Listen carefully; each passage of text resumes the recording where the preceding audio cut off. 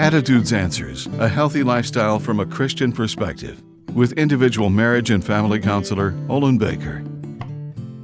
A common mistake individuals tend to make is assuming there is no difference in the way words are spoken and how they're interpreted.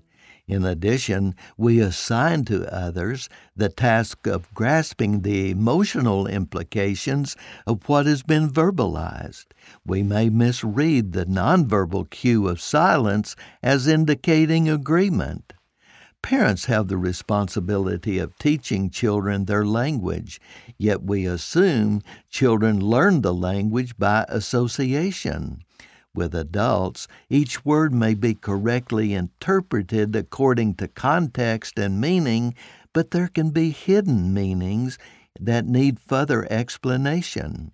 Another principle for effective communication is never assuming that words have the same meaning for each person. Honesty and integrity cannot always be known in conversations. However, listen to 1 Chronicles 29:17.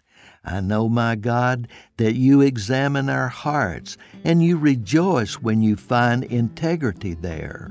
Let this always be your objective. I'm Olin Baker.